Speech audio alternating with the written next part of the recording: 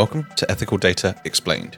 Join us as we discuss data-related obstacles and opportunities with entrepreneurs, cybersecurity specialists, lawmakers, and even hackers to get a better understanding of how to handle data ethically and legally. Here to keep you informed in this data-saturated world is your host, Henry NG. Hello everyone and welcome to Ethical Data Explained. I'm your host Henry NG and today I'm joined with a partner from Keller and Heckman. His name is Peter Craddock and I will pass over to him quickly just to give a quick introduction about himself and also a little bit about his journey from the background of data protection, cybersecurity, e-commerce and software contracting. Over to you, Peter. Thank you, Henry. My name is Peter and I'm actually a software developer who then moved into law. And so I started law as someone who didn't want to be a lawyer and then eventually found my calling, I think.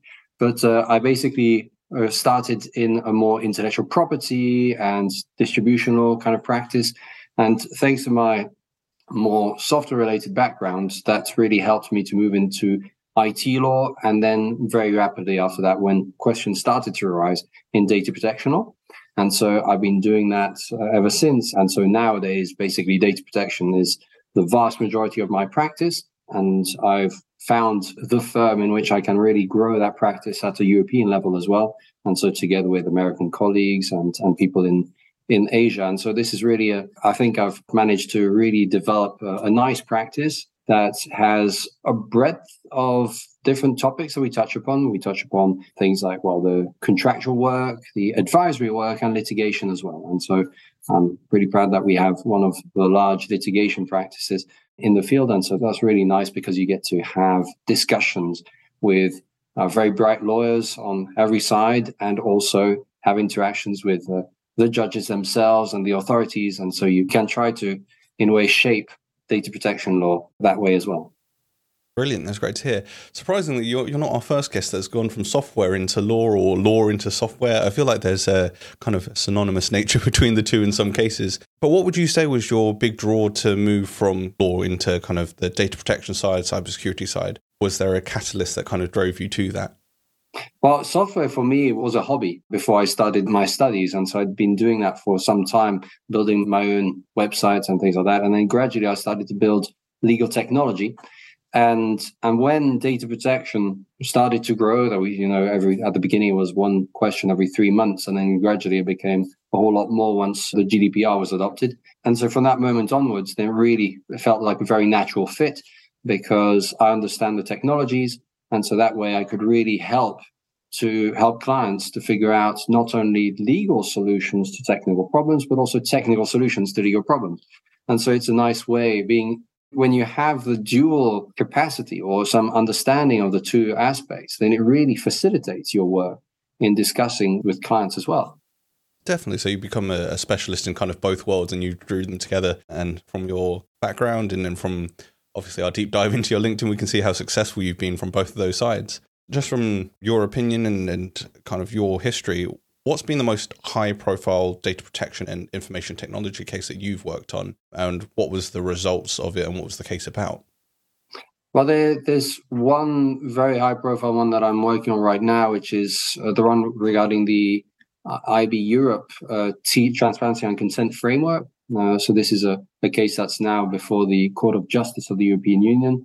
And I've already had another case, a couple of other cases before the Court of Justice. But this is the one with, I think, the broadest impact because this is something that has an impact on the whole online advertising world. And so that's a really nice high-profile case to be involved in and where we're obviously trying to influence the way that things move from now on. And so it's really very exciting to be a part of this case in particular. And what route do you think this case, obviously, I'm not saying you're psychic and can predict the future, but what route do you think the results will go towards for this case? Well, I'm hopeful that this result will not mean the end of online advertising as we know it, and instead will help us to basically help the whole online advertising industry evolve in the way that both the actors in that field and also in a way that regulators are hopeful that it will lead to something that perhaps they understand better or that in a way evolves closer to their expectations. And so I'm sure that there's lots that can be done and it doesn't have to be resolved by basically a negative decision. So that's my hope. Amazing. Sounds like these high profile cases are coming kind of more and more frequent, especially with access to data and kind of how the internet is kind of growing as a tool for not only businesses, but individual use.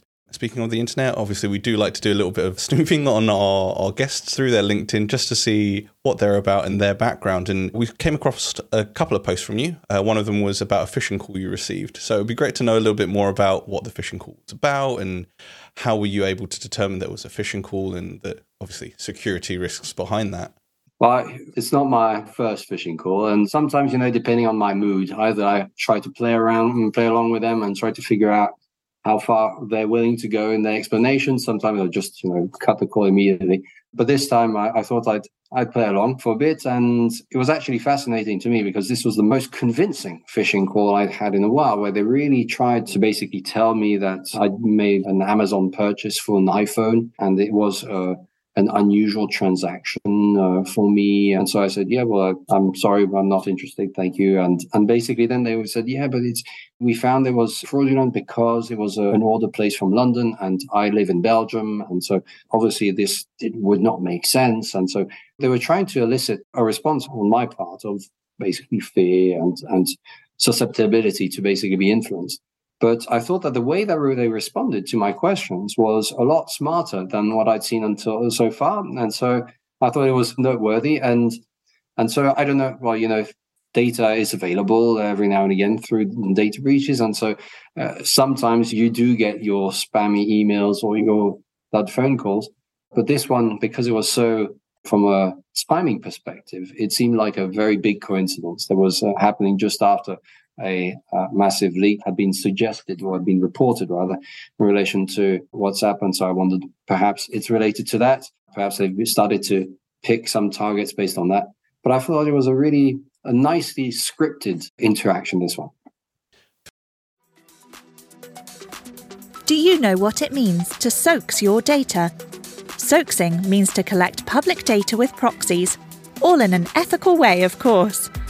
Want to learn more about how to soaks data? Head to www.soax.com and we will tell you how. Like phishing emails and phishing calls have come a long way from you have a distant relative in a different country that has inheritance for you. Yes. I was playing around with ChatGPT the other day and I read through their terms of use and they said you cannot use that to generate spam and so on.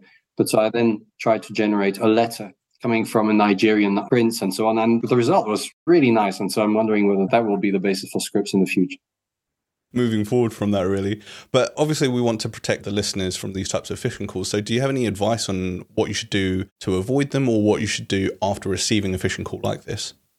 Well, after receiving a phishing call, basically, it's always worthwhile trying to figure out, can I identify where this could have come from? And so I like to use tools like Have I Been Pawned and so on so I can figure out where might my data be covered by a breach, because that is a fantastic resource from that perspective. But how to identify them? In practice, you should always be skeptical. You should always, whenever you get an email, whenever you get a phone call, always try to figure out, does this request make sense in relation to the context in which I'm living, the people I've been in touch with, and so on? You should always have a little voice inside your head saying, this could be a scam. Now, it's not an ideal way to live. You shouldn't be untrustworthy of everyone, but you do have to always try to keep an eye out for common sense mistakes. And you always have to be a bit vigilant, not too vigilant. You don't want to become paranoid.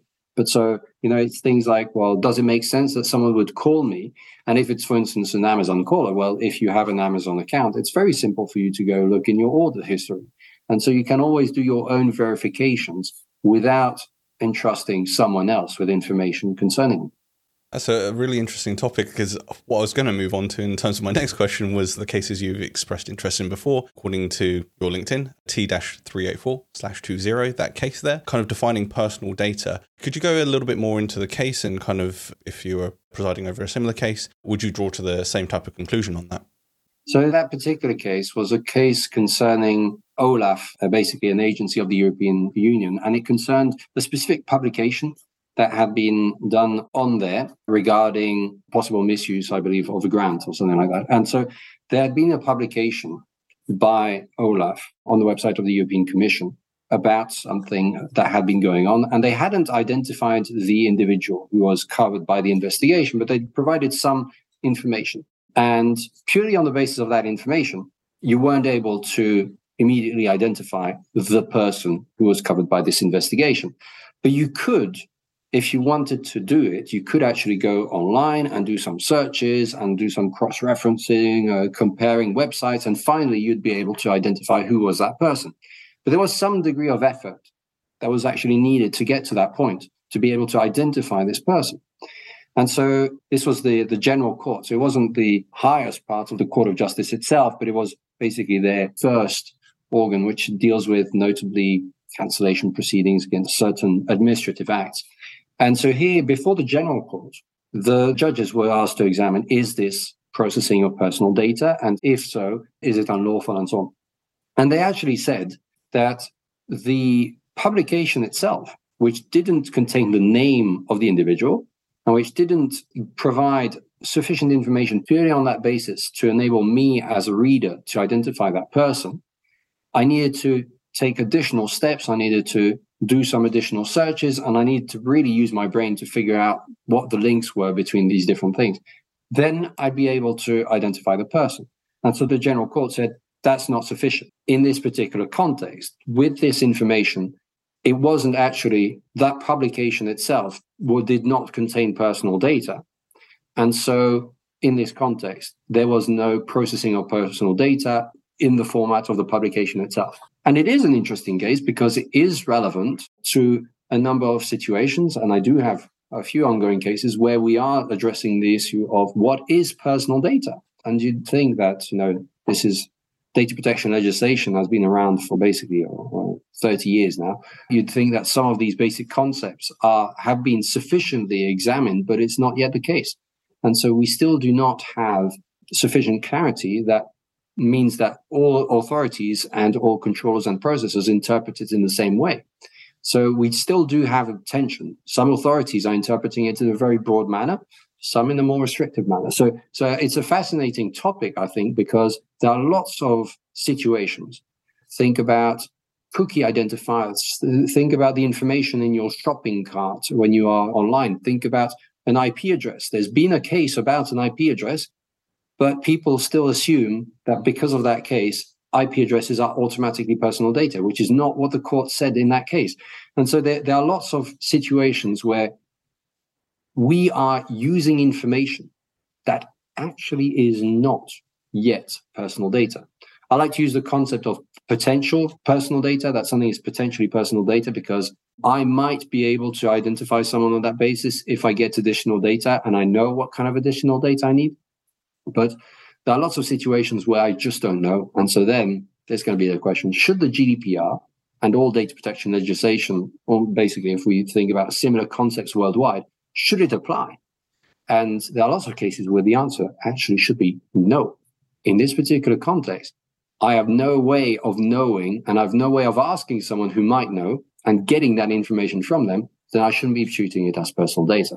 So there are lots of interesting considerations related to this particular case and ongoing cases that have to deal with that concept.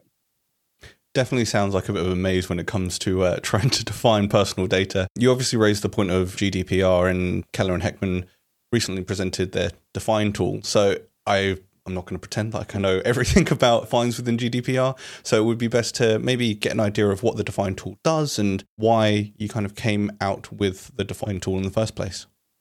So I've been building tools to help myself and help my clients for some time. And I love it if a client says, I've got an issue and can you help me? And then if I find out that it's something that they can do on their own, if I give them a tool, if it's a more rudimentary question or if it's a specific process where my added value is more limited, then my added value is building the tool for them.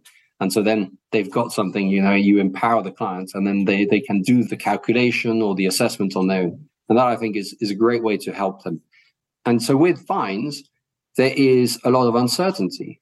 How will my authority in my country potentially fine me if I commit this infringement? Whenever a company gets a request for information from the supervisory authority about what's happening with their data, one of the first questions they have in mind is, could this lead to a fine? And if so, how much? because that has a huge impact on how they're going to deal with that particular request. Also, whenever you have a new initiative, when you're thinking about something that could be a bit risky, it's always important to do a cost-benefit analysis. And without clear guidance about what the fines could be, sometimes it's difficult to make that assessment and to say, I'm going to go for this or I'm not going to go for this because the risk is too great. So fines are, even though it's still the negative side of data protection rules, and in particular the GDPR, it's still something that's really important for organizations to take into account. Now, in May, the European Data Protection Board came up with a proposal of a methodology for the calculation of GDPR fines and submitted it for public consultation. And so there were some clients who came to me and said, well, we'd like to submit comments. Can you help us to analyze that from a critical perspective?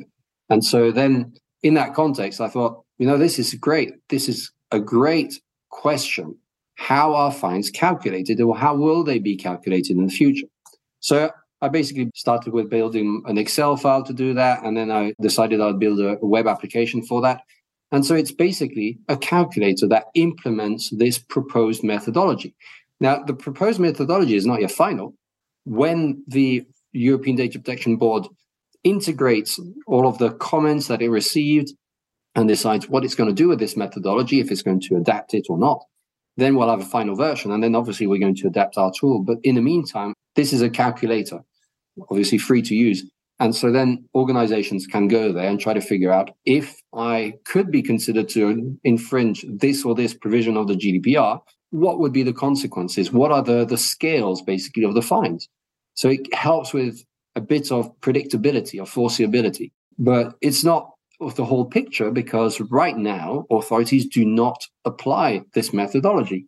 They have their own practices. And so I also did a statistical analysis of 300 decisions to figure out, how do authorities actually go about fining?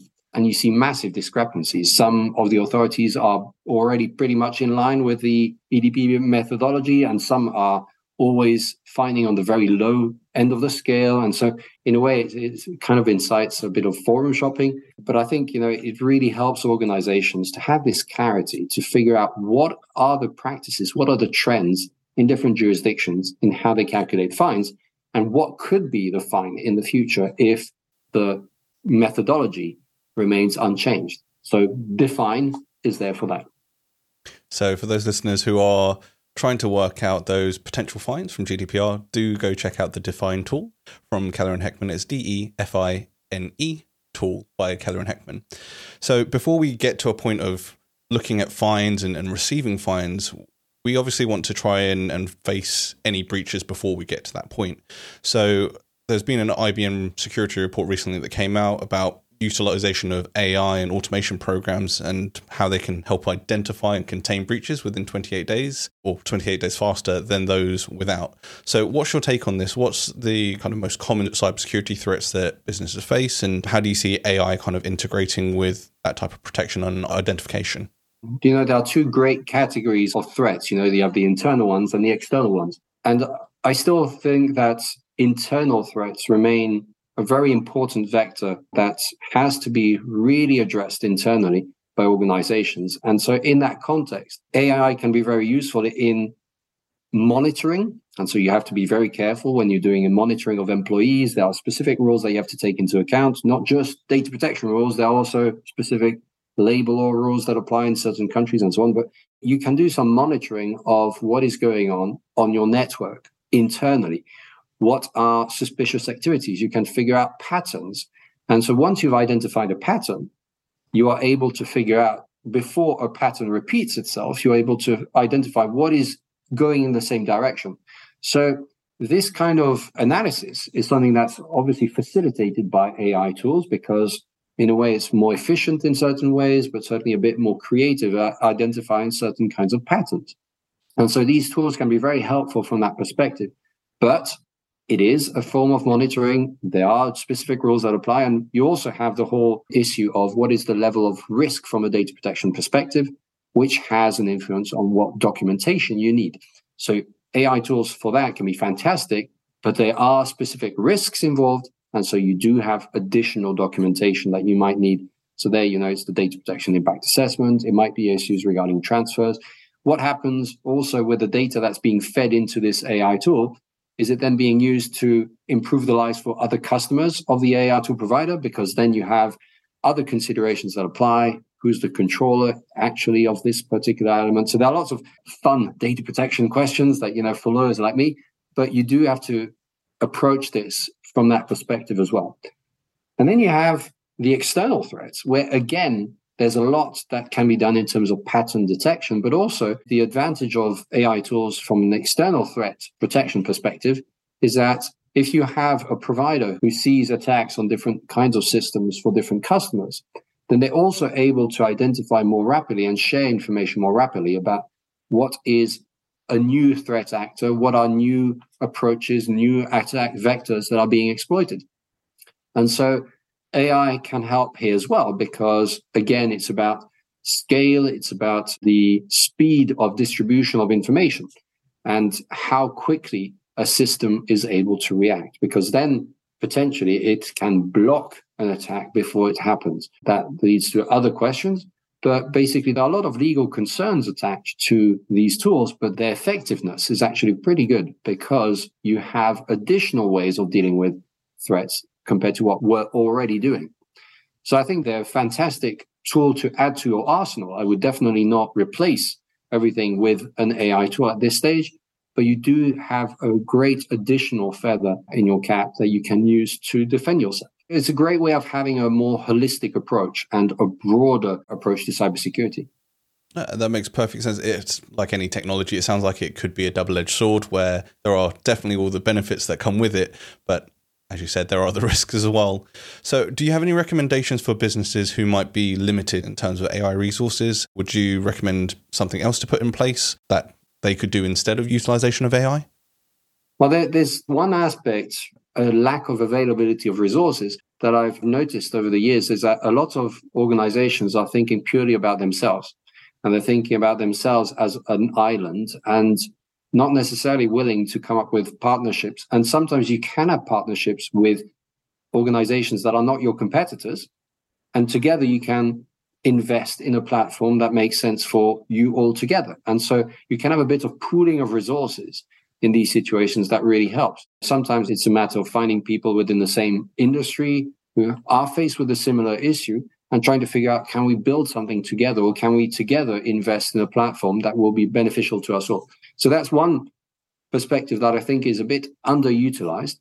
Then you have other avenues like basically already doubling down on your own internal processes, because some of them are just not yet there in terms of processes for internal security, for external security. We're talking about information security, but it's also physical security. How easy is it for someone to just follow someone through a door and then get access to the computers that are left unlocked at someone's desk?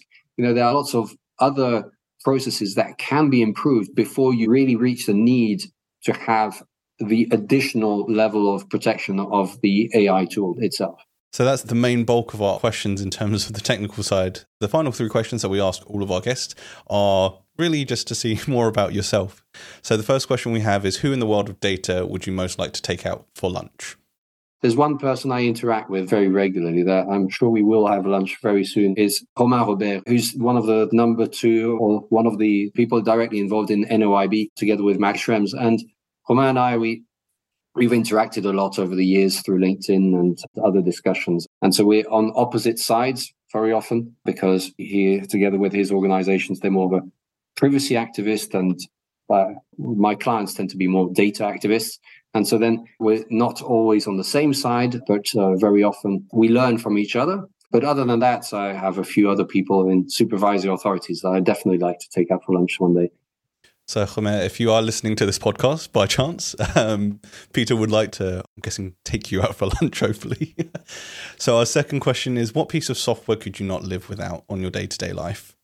Well, if we're thinking basically, it would be web browsers, simply because I have a lot of interaction with clients through, sometimes through social media channels, but also in general through a lot of tools that basically are built upon web browsers themselves or are integrated in there. But I think as a second, It would have to be still a Microsoft Word, simply because that is the main work tool that I use. But Excel has always been a very close third for me. I mean, with a starting point for Define on Excel, I can see why it would be an important tool for yourself. So our final question for you is, when have you used data to solve a real world problem that you have had? Doesn't have to be professional, could be personal. I had the case where some of my private data had actually been misused in a very fun way. It was a case of impersonation. And so I got called by someone from some random club in the Netherlands who basically said, hi, are you Peter Craddock? And I said, yes. What is this about? And so apparently there was a guy who'd been using my name and trying to defraud this club somewhere in the Netherlands. I think a darts club or something like that. And so then I was actually then able to use my data to resolve a real world issue that was that I was being accused of defrauding someone who I'd never met. And so that was a very particular situation where I was able to use my data and some evidence about what I was doing and where I was usually, and the fact that I'd never been to that particular part of the Netherlands. I often traveled to the Netherlands for business, but never to that particular part. I'd never been. And so this was all very useful information to help sort things out and then get in touch with the local police and so on. And yeah, that was a bit of an awkward situation to be faced with. And don't worry, listeners, we did double check the LinkedIn photo matched Peter, who's joined the call. So we definitely had the right Peter Craddock. But that is all we have time for today on Ethical Data Explained. Firstly, I want to thank Peter for joining us and thank you for your insight. Definitely thank you to the listeners as well. And Peter, we hopefully in future can get you back on for another podcast, maybe in a couple of months' time. A pleasure. Thank you for having me. Thank you very much. Have a good day, Peter. Speak to you soon. Ethical Data Explained is brought to you by SOAKS, a reputable provider of premium residential and mobile proxies, the gateway to data worldwide at scale. Make sure to search for Ethical Data Explained in Apple Podcasts, Spotify, and Google Podcasts, or anywhere else podcasts are found, and hit subscribe so you never miss an episode. On behalf of the team here at SOAKS, thanks for listening.